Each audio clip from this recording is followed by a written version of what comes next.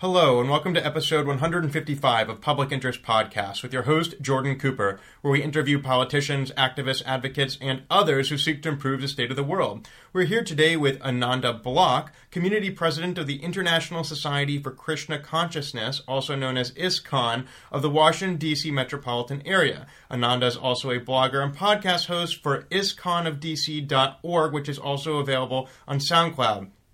We are also here today with Giri Govardhan, who is a Hare Krishna priest and a former temple president in the Detroit ISKCON temple.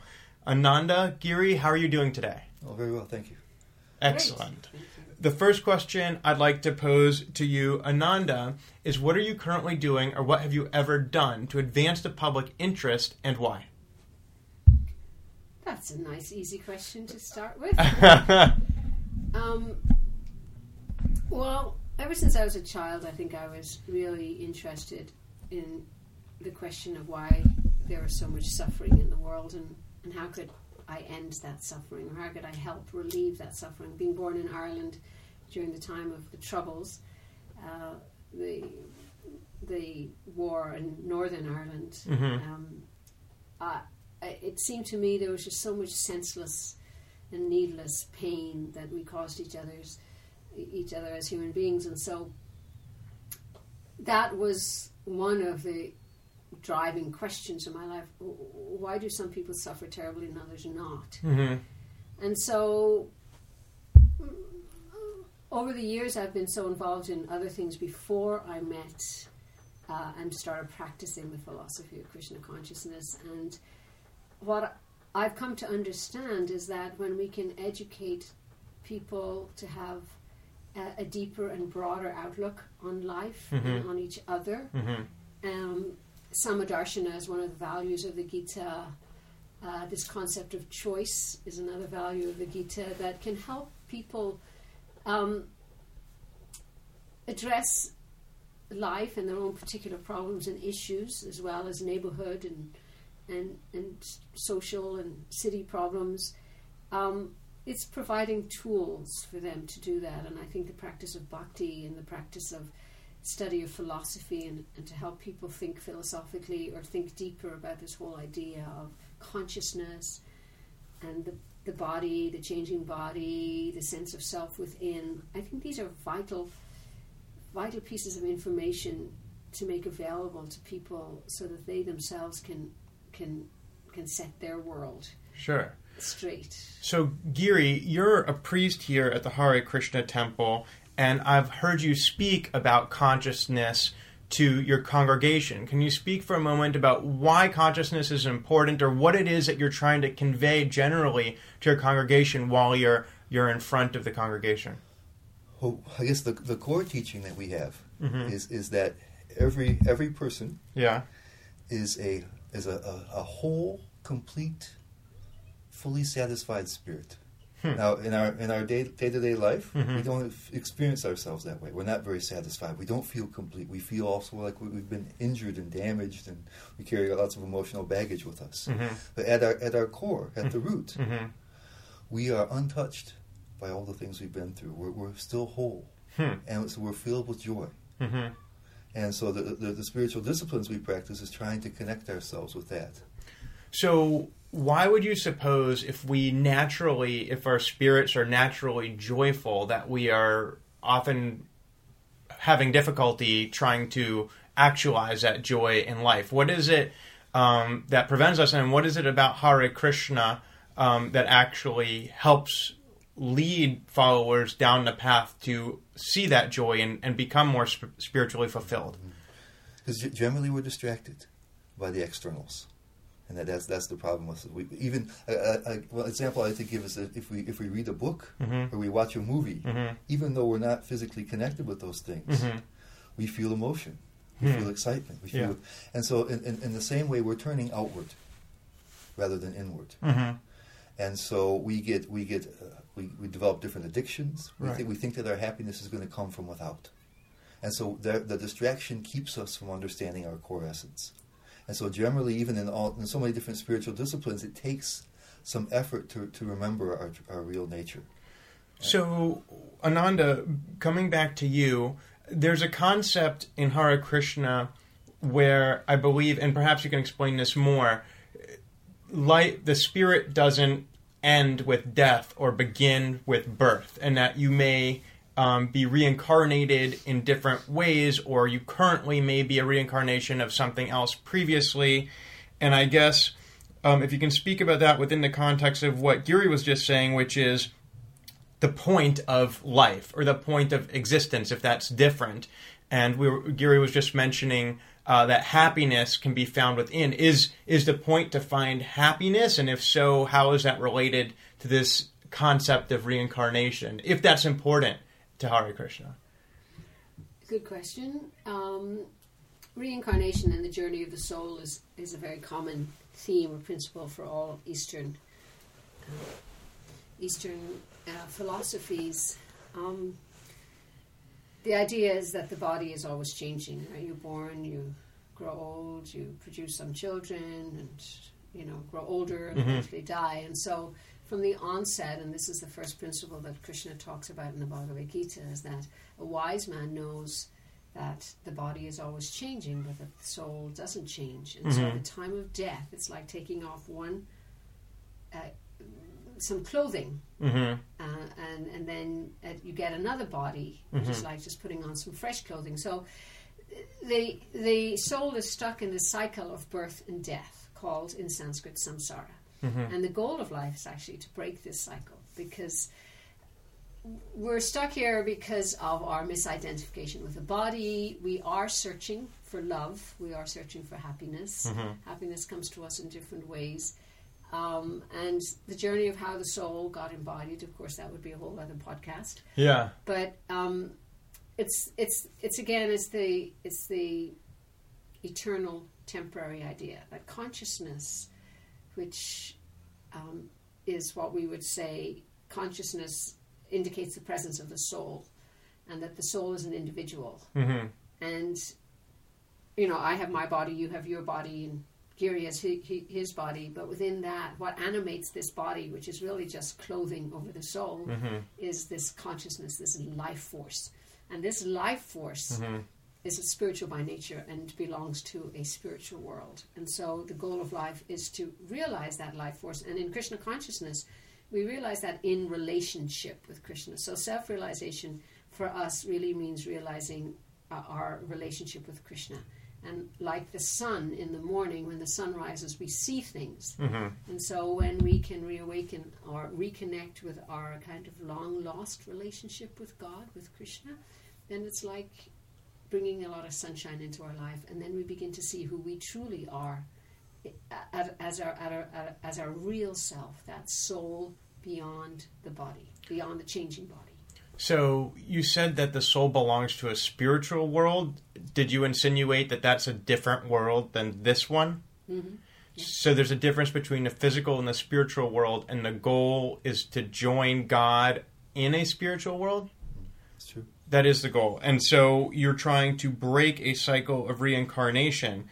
So it seems as though, is it a sense of despair? When you have death, is that sorrowful or not? So is it sorrowful or is it happy? Like maybe they broke the cycle this time, or how do you feel with the different stages of life? It seems quite a unique perspective. Do you want to take that? Yeah, I guess we approach death a different way, because if you think that life continues. Yeah. And so I guess depending upon the level of spiritual development, you can feel very happy. If someone that you think has a real chance of breaking that cycle and going back to their eternal place, right? That's a cause for celebration. And how would you know if they succeeded? Well, you wouldn't know. You wouldn't necessarily know, but right. you can. I guess you can. There's by judging by the person's life and their behavior, you can tell when somebody becomes more filled with light and love. So sometimes you can infer that there was a good chance. So how did we know that Hare Krishna was able to successfully break the cycle? Or did he? Well, Hare Krishna is a mantra. Krishna is God's name. Okay. It's just a Sanskrit word which describes God, which means the all-attractive one. Okay. So Hare Krishna, Hare is like a call. It's like, oh Krishna. Okay. Just as the internal female energy of the Lord, of the Supreme. So Hare Krishna is both a name for God, but it's a process of connecting through reciting a sacred name. And by reciting sacred or doing sacred prayer, then it's like water to a plant. It nourishes the soul. Right. But I was just remembering when I was there talking about the joy at the time of death, which is it's kind of mixed, because there's also a sadness when someone near and dear from you is leaving. But I was there with my mother when she was passing away. My mother was a very pious Irish Catholic her whole life, and I was there with her, and my sister was there with her. At the moment she was passing, my sister was reciting prayers, and I was reciting the Krishna mantra, and she left, and I actually felt great joy, because the end of her life was really auspicious. There was a lot of sacred energy happening at that moment when that soul was leaving the body. So even though I missed her, and obviously she was suffering from cancer, so she was suffering a lot, so there's also that sense of, well, her suffering's ended. But I actually thought, yes, that very important moment, and I don't think we think about this enough, this very important moment when the soul is leaving the body, if you can create around it an atmosphere that's helpful for that soul's journey upward, as we would say, or spiritual journey, then that's a successful transition. Because you're going to die anyway. We're all going to die sooner or later. And the more we can prepare for it and to try to create in our life situations that will be with us or surrounded with us at the time of death, then that to us would be a very successful, not only life, but death. And we don't, we say death, but really you don't die. You just leave the body. It's an eternal spirit that has only an ephemeral shell, which is your body. Yes. So I'd like to transition for a moment to more personal journeys that you've taken throughout your life with this particular body. Just building off what you said for a moment, Ananda, and then we'll get back to you, Jiri. You mentioned that your mother was, I'm not sure if you used the word, a devout Irish Catholic? Yes. So what was her take and your family's take when you decided that really it wasn't the Catholic Church that was nourishing your soul, but it was the Hare Krishna faith that really was calling to you? How did your family react to that decision? It took them a while, particularly my mother and father, but for me, I got so much from my childhood and so much from my parents and so much from Catholicism, and I still do. And when I read the Bhagavad Gita, it gave me so much insight, not only into this practice of Krishna consciousness, but into the whole practice of religions in general, and particularly the religion I was raised with, which was Catholicism, which is also very much filled with the idea of bhakti, and that you love and serve, and that relationships with God shouldn't be one of fear, but should be one of love.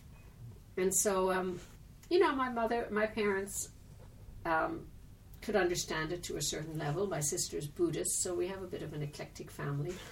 And the rest of them, as what my mother would say, would be lapsed Catholics. So they kind of just accepted it, because I'm an adult and I wasn't going to, right. I ultimately didn't care. But over the years they could actually see, and it was really interesting, at my mother's time of death, I was a lot more comfortable with the process of death and dying than everybody else was. And my father also noticed that, and they attributed that to my years of study of philosophy and of practice mantra chanting and of following the principles of this practice of bhakti yoga, which yoga really means to connect, right? The yoke. The word yoga is a Sanskrit word which means to connect. The small soul connects with the great soul, the great spirit, the great truth, Krishna, God. Right. So they could see that manifest in my life and in how I was able to be there for my mother. And I think they very much appreciated that. So, Jiri, are you from Michigan originally? Yes, I grew up in Michigan. Okay, and so I guess were you born into a Hare Krishna family? No, I was not. Can you take a moment and tell your journey that led you to where you are today? Yeah, sure. I was raised in a Protestant family, and my parents, they would go to church regularly. They weren't serious, really, I'd say really heavy-duty Christians. But they went to church regularly, were good people. And but I became a little disillusioned with the concept of religion, mostly because there was so much fighting between different religions. And it occurred to me at one point that here I am, I was born in a certain place, so I have my tradition, I have my holy book, I have the saints in my tradition. If I'd been born someplace else, I would be somebody else. Right. And so it somehow I thought either somehow there must be some legitimacy across religions, or that more likely than not that religion was just an anachronism. Because I didn't see how you could bridge that, and most religions didn't seem like they could bridge it either. They were fighting each other. So it didn't seem to be relevant to your current life. I thought it was. I kind of accepted the modern paradigm of things, that it was just kind of a failed attempt at knowledge that people were trying. But I said, otherwise, how can I be legitimate if it's just an accident of birth?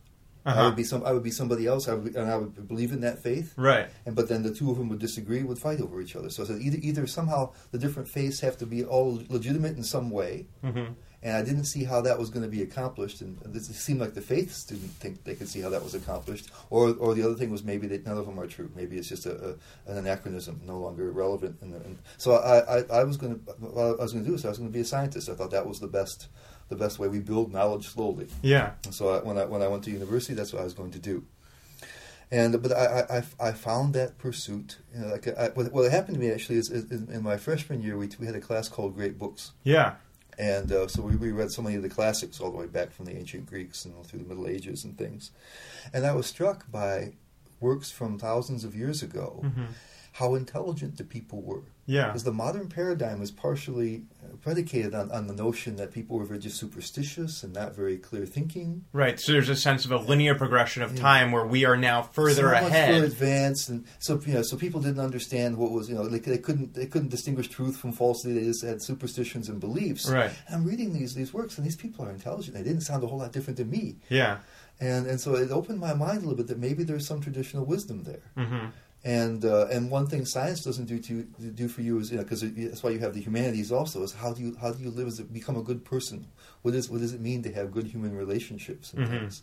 And so I became interested a little bit in spirituality and at least the wisdom that passed down through the ages. So just to interrupt for our listeners' sake, do you have a sense of when Hare Krishna as a religion began? Because obviously we know that the Christian faith began about 2017 years ago. Do we have a sense of whether Hare Krishna is an older or a newer religion? The particular denomination is about 500 years old. Okay. But it hooks into an older tradition than that. But the particular form that we have where we're chanting and focusing on that's coming from 500 years ago. And it comes from the Indian subcontinent and is connected to other religions that are even older. Yes, that's true. Right, well, it's also connected to this body of works called the Vedas, which are considered some of the oldest teachings in the world. Date back, thousands and thousands of years. Okay. At least 5,000, if not longer. So it's rooted in a very ancient culture, a Vedic culture, which is a culture that really had a lot of, just like those other traditional cultures, a lot of philosophy, a lot of thoughtfulness and reflection and contemplation at its core. Right. Right? Built around this idea that wisdom was a really, really important part of society. Like parks are really important parts of a city. Sure. And today we find that, nobody really kind of respects the wisdom teachers and the old texts, but that is a dangerous thing. You're talking about a growing tide of secularism? Well, not only secularism. Or vulgarity. You could say that as well. Right, or just the wisdom, you know what I'm saying about wisdom, where people are able to be mature and reflect on things, and it comes back again to humanity. I think we're the smartest people that ever lived, isn't it? Yeah. We think nobody has ever reached this level of sophistication or civilization before. So it sounds like there's some element of humility in your decision to move closer to the Hare Krishna faith. Maybe so. In our own personal lives. Well, it sounds like, but also at the same time, you mentioned that a lot of the elements that are attractive to you in spirituality are love and service. And I was wondering, now some of those elements, individuals of the Catholic and various Protestant denominations would potentially argue that those concepts are also virtues in those faiths. They are too, yeah. So I guess how is it that you found that was it how did you find that this was a transition that you needed to make, that you needed to find this spiritual fulfillment in this avenue as opposed to the one that was given to you? Or I found that, Giri, you really raised an interesting point, which is identity by birth versus making a conscious choice of adopting your identity. And maybe it's the idea, and I'd like you to offer your views on this, maybe it's the idea that it's not so much which identity you choose, but the act of actually actively selecting your identity and donning your cloak not by virtue of your birth but by virtue of your choice, that volition, perhaps that's what makes a choice more meaningful? It might. What I was looking for particularly, I looked through a lot of spiritual traditions when I became interested again. And I was looking for two things. Yeah. I was looking for a theology and a philosophy that would satisfy all of my many questions. Yes. But I was looking for something that was connected with personal transformation. In the church I grew up with, there were nice people, but the emphasis was more on just being nice people. And we can use more nice people in the world, but there wasn't. And in Christianity, there is that notion of personal transformation. But in the place I grew up, it was more casual. Be good-hearted people, help each other. Nice. Right. Yeah. But I thought that there was a way to actually to go deeper and to have a greater transformation, become really a better person in a deeper level. And so I was looking for something that had both of those two things. And I found that in Hare Krishna, so that's what made me take it up. Perhaps either of you, I invite you to answer this, which is, to what extent was the transition from your previous faith identity to your current faith identity would you describe it as one of relief, like you finally found what you were looking for, or one of anxiety? I don't know, my family, how they're going to take this, or how would you describe what you were feeling when you realized that you needed to transition to this different identity? I felt it was connected, though, with because I'd read up more on Christianity, but when I was looking back into religion, and so I thought that I was doing something that was in line with what Jesus wanted. You read things like the Sermon on the Mount and things like that. So it's not a rejection. It wasn't a rejection at all, but I thought it's like an addendum. Somehow I felt that I could be more connected this way.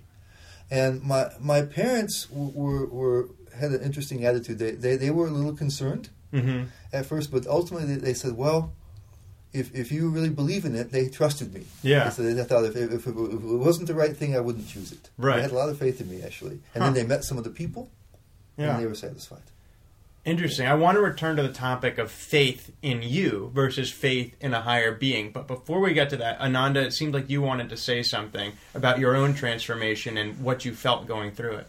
I would definitely say I felt relief, although I had for a number of years kind of just ignored Catholicism, basically, because I found it not at all answering some of the bigger questions I had. And so when I finally came across, and particularly the Gita was the book that really, really spoke to me.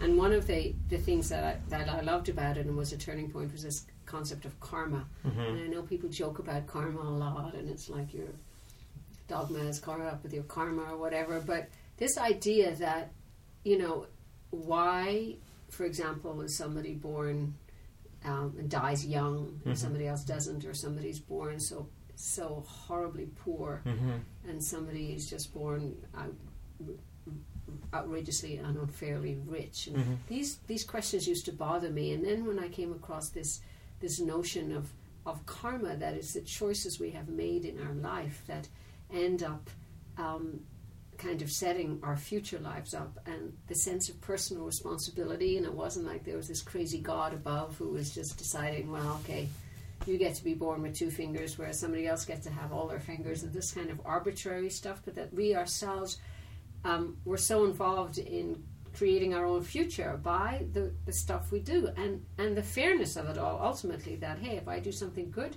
it's naturally going to trigger good energy, and I do something not good or hurtful or painful to another, it will create hurt and pain back to me. And, this on a scientific level, on a practical level, on a common sense level, made so much sense to me. And really spoke to this idea of choice, which is another big value from the Bhagavad Gita, this, that we have choice. We have a choice to love or not. We have a choice in our relationship with God, but we have a choice in everything we do in the world. Limited choice. I can't say now, I'm going to choose, tomorrow I'm going to choose to buy a Jaguar, and I'm able to do that. But choice in the sense of I can choose my responses to life, and I can choose how I can be nasty or nice, etc., etc., etc. And so that to me was a huge relief. It was just like, yes, I can actually. That makes sense. I can trust this. So on a particular point you just raised, you said that you were a little bit discomfited by the idea that somebody might be born into abject poverty and someone else might be born into extreme wealth and due to no fault of their own. But then you also mentioned the idea of reincarnation previously in this conversation, and also that there's a correlation between the choices you make in life and the fate that you have, which you referred to, I believe, as karma. So my question is, what would you say, or what would the Hare Krishna faith say to the idea that an infant born into extreme wealth, which to the outside world may look like the result of their father or mother working hard, being successful, and bequeathing that, to what extent is that wealth given to the infant because before the infant was born, the infant led a virtuous life? And alternately, would you say that someone born into abject poverty in a developing nation who dies at 3 years old because there's a high infant mortality rate kind of deserved that because they did not act in good faith in their previous life? And of course, the corollary would be, well, if those were true,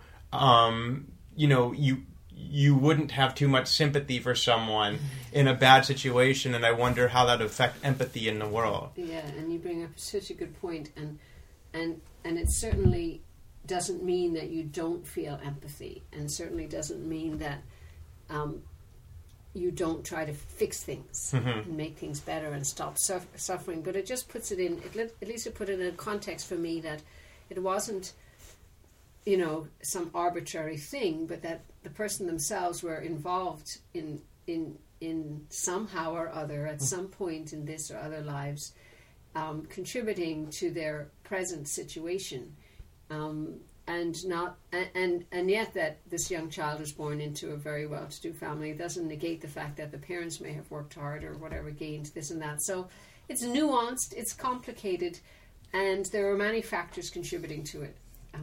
But it really just puts a spotlight on the fact that we can choose, and how we choose has a huge impact in our life. Would it be incorrect to blame an indigent person for their poverty? Here's what I would say. That your circumstances are the result of your past karma, but also people not helping is their responsibility. So we have a collective responsibility to each other as members of society. So just because somebody is born in a certain situation, right, doesn't mean we don't have an obligation to help them. And if we don't, that's bad karma for us. I see.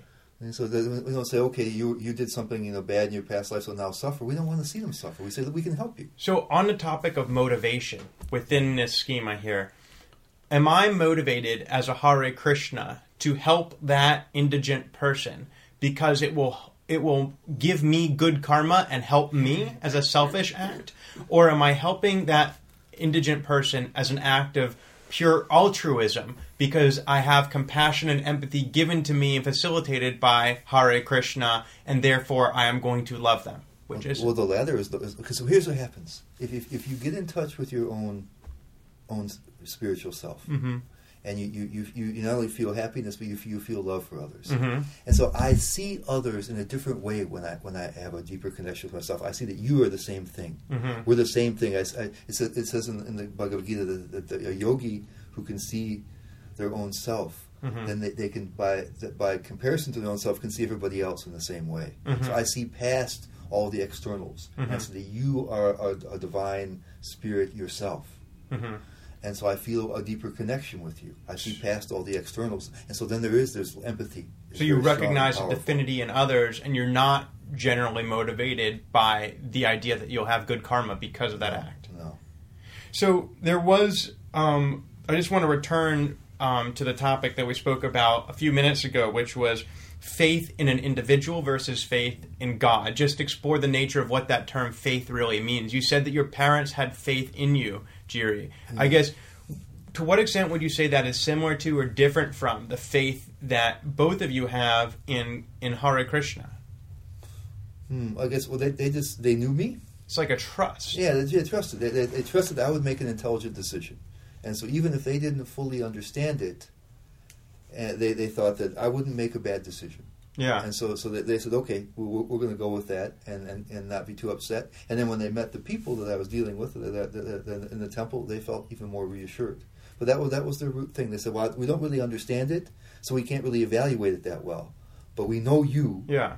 And I don't think you would dedicate yourself to something that wasn't solid. So Ananda, on the topic of trust, to what extent do you feel as though you trust Hare Krishna as a means of, or that I'm not sure if this even works for you, but do you trust Hare Krishna to take care of you, or do you trust the Hare Krishna community to care of, I guess, do you trust that that God is making the right decisions? I'm trying to draw a parallel between the trust that Giri's parents had in him and his ability to make the right choices, and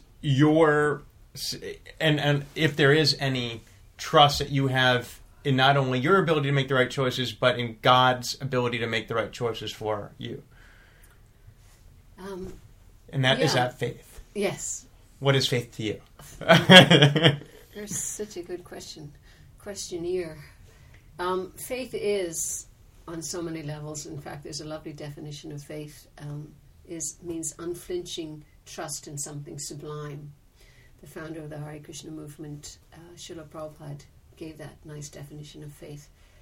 And trusting in something sublime, and we would say that sublime being something superior and something higher and stronger and more powerful than us, God as the source of our life, and that we're forever connected to Him.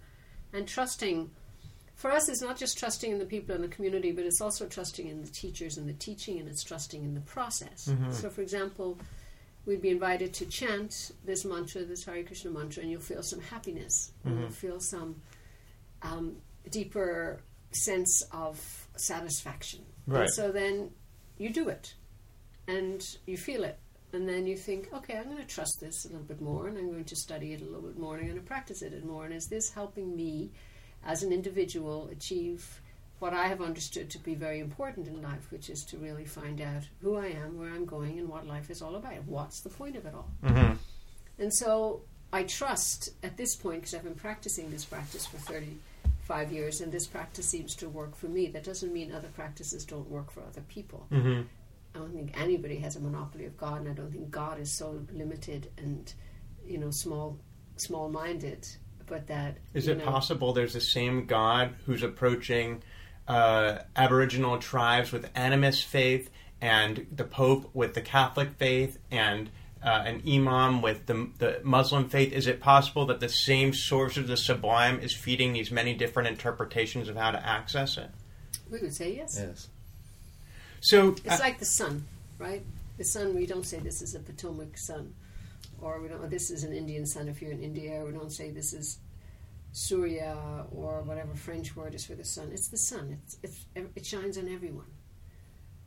And so our problem on earth is just like, yeah, this is my God, and from my tribe or my group or my faith. Mm-hmm. But God more than anybody else is beyond that. Right. We try to box him in, but good luck. And so, again, faith and the nurturing of faith and the nurturing of wisdom, and faith is meant to make us better as humans, as well as helping us reveal or helping us understand intangible and practical and mystic. And mystic doesn't mean something, ooh, mystic actually means you experience it. You have a sense. You have a deep sense of that extraordinary relationship that's being offered to you by God, or by Krishna, we would call him. and you begin to actually feel it. That's what it's called living. That's life. So, continuing with the theme of living and needing to get on with our lives, we are approaching the end of this episode. And so I'd like to pose to both of you, Ananda and Giri, final question. I suppose I'll pose it first to Giri, which is, I guess I'd like to ask you to reflect on your life, particularly with regards to Hare Krishna, and how you've used your service within that faith to advance the public interest. How have you made other people's lives better? But more importantly, why have you made them better? What is your legacy that you hope to leave at the end of this life that will be a result of all your efforts?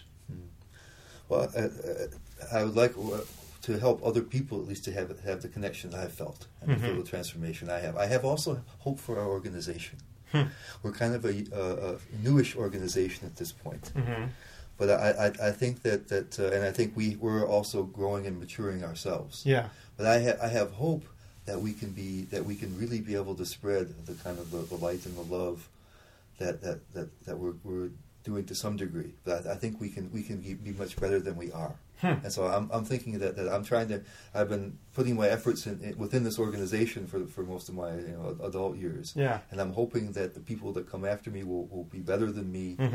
And the organization will be better, and that I think we can really make some real contribution to people. And Ananda?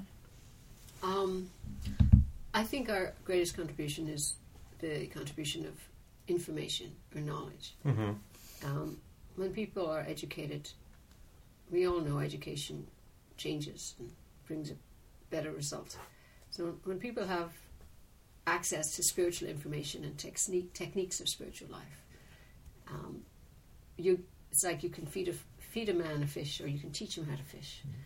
And so our hope would be that we're able to empower people to really take their spiritual journey as a very important and valuable part of their life, and that they're able to balance their life out so that they have time for taking care of the body, taking care of the mind, taking care of neighbors. I'll end up with this thing. It's relationship. That these 4 relationships are really important in everybody's life. Relationship with God, relationship with your spiritual teacher who will help you practice, relationship with community, which would include family, and then relationship with self. So that has been Ananda Block, Community President of ISKCON, the International Society for Krishna Consciousness in Washington, D.C., a blogger and podcast host on ISKCONofDC.org, and Giri Govardhan, a Hare Krishna priest and former temple president in Detroit ISKCON Temple. They speak of the need to achieve balance in life, of public service as a means for them within the Hare Krishna faith of empowering souls to feed themselves with information, knowledge. Giri talks about sharing a feeling of connectedness and fulfillment in this life.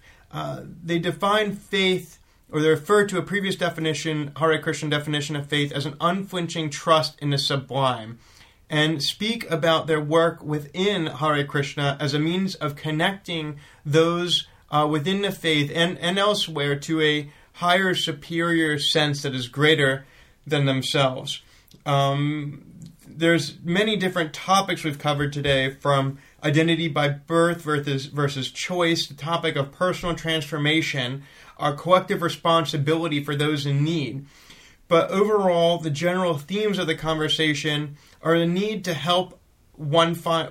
I guess there's 4 relationships that we must investigate and use to find happiness and love in life, and that would be a relationship with God, a teacher, a community, including a family, and self. And so, for Ananda and Giri, they find themselves to be spiritual guides to help those of the Hare Krishna faith and anyone else who seeks to learn from their example how to tread upon a path to greater personal fulfillment in life. And for Giri and Ananda, that is how they advance the public interest. Thank you so much for joining us today. Thank you. Thank you.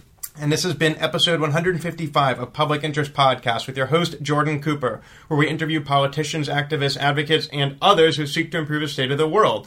Please remember to subscribe at publicinterestpodcast.com, listen on iTunes, Stitcher, SoundCloud, Blueberry, Player FM, Facebook, Twitter, or LinkedIn. And should you wish to communicate with Ananda or Giri, you can leave a voicemail at 240-630-0380, and that message will be conveyed to them. Thank you so much for listening, and we will talk to you next time.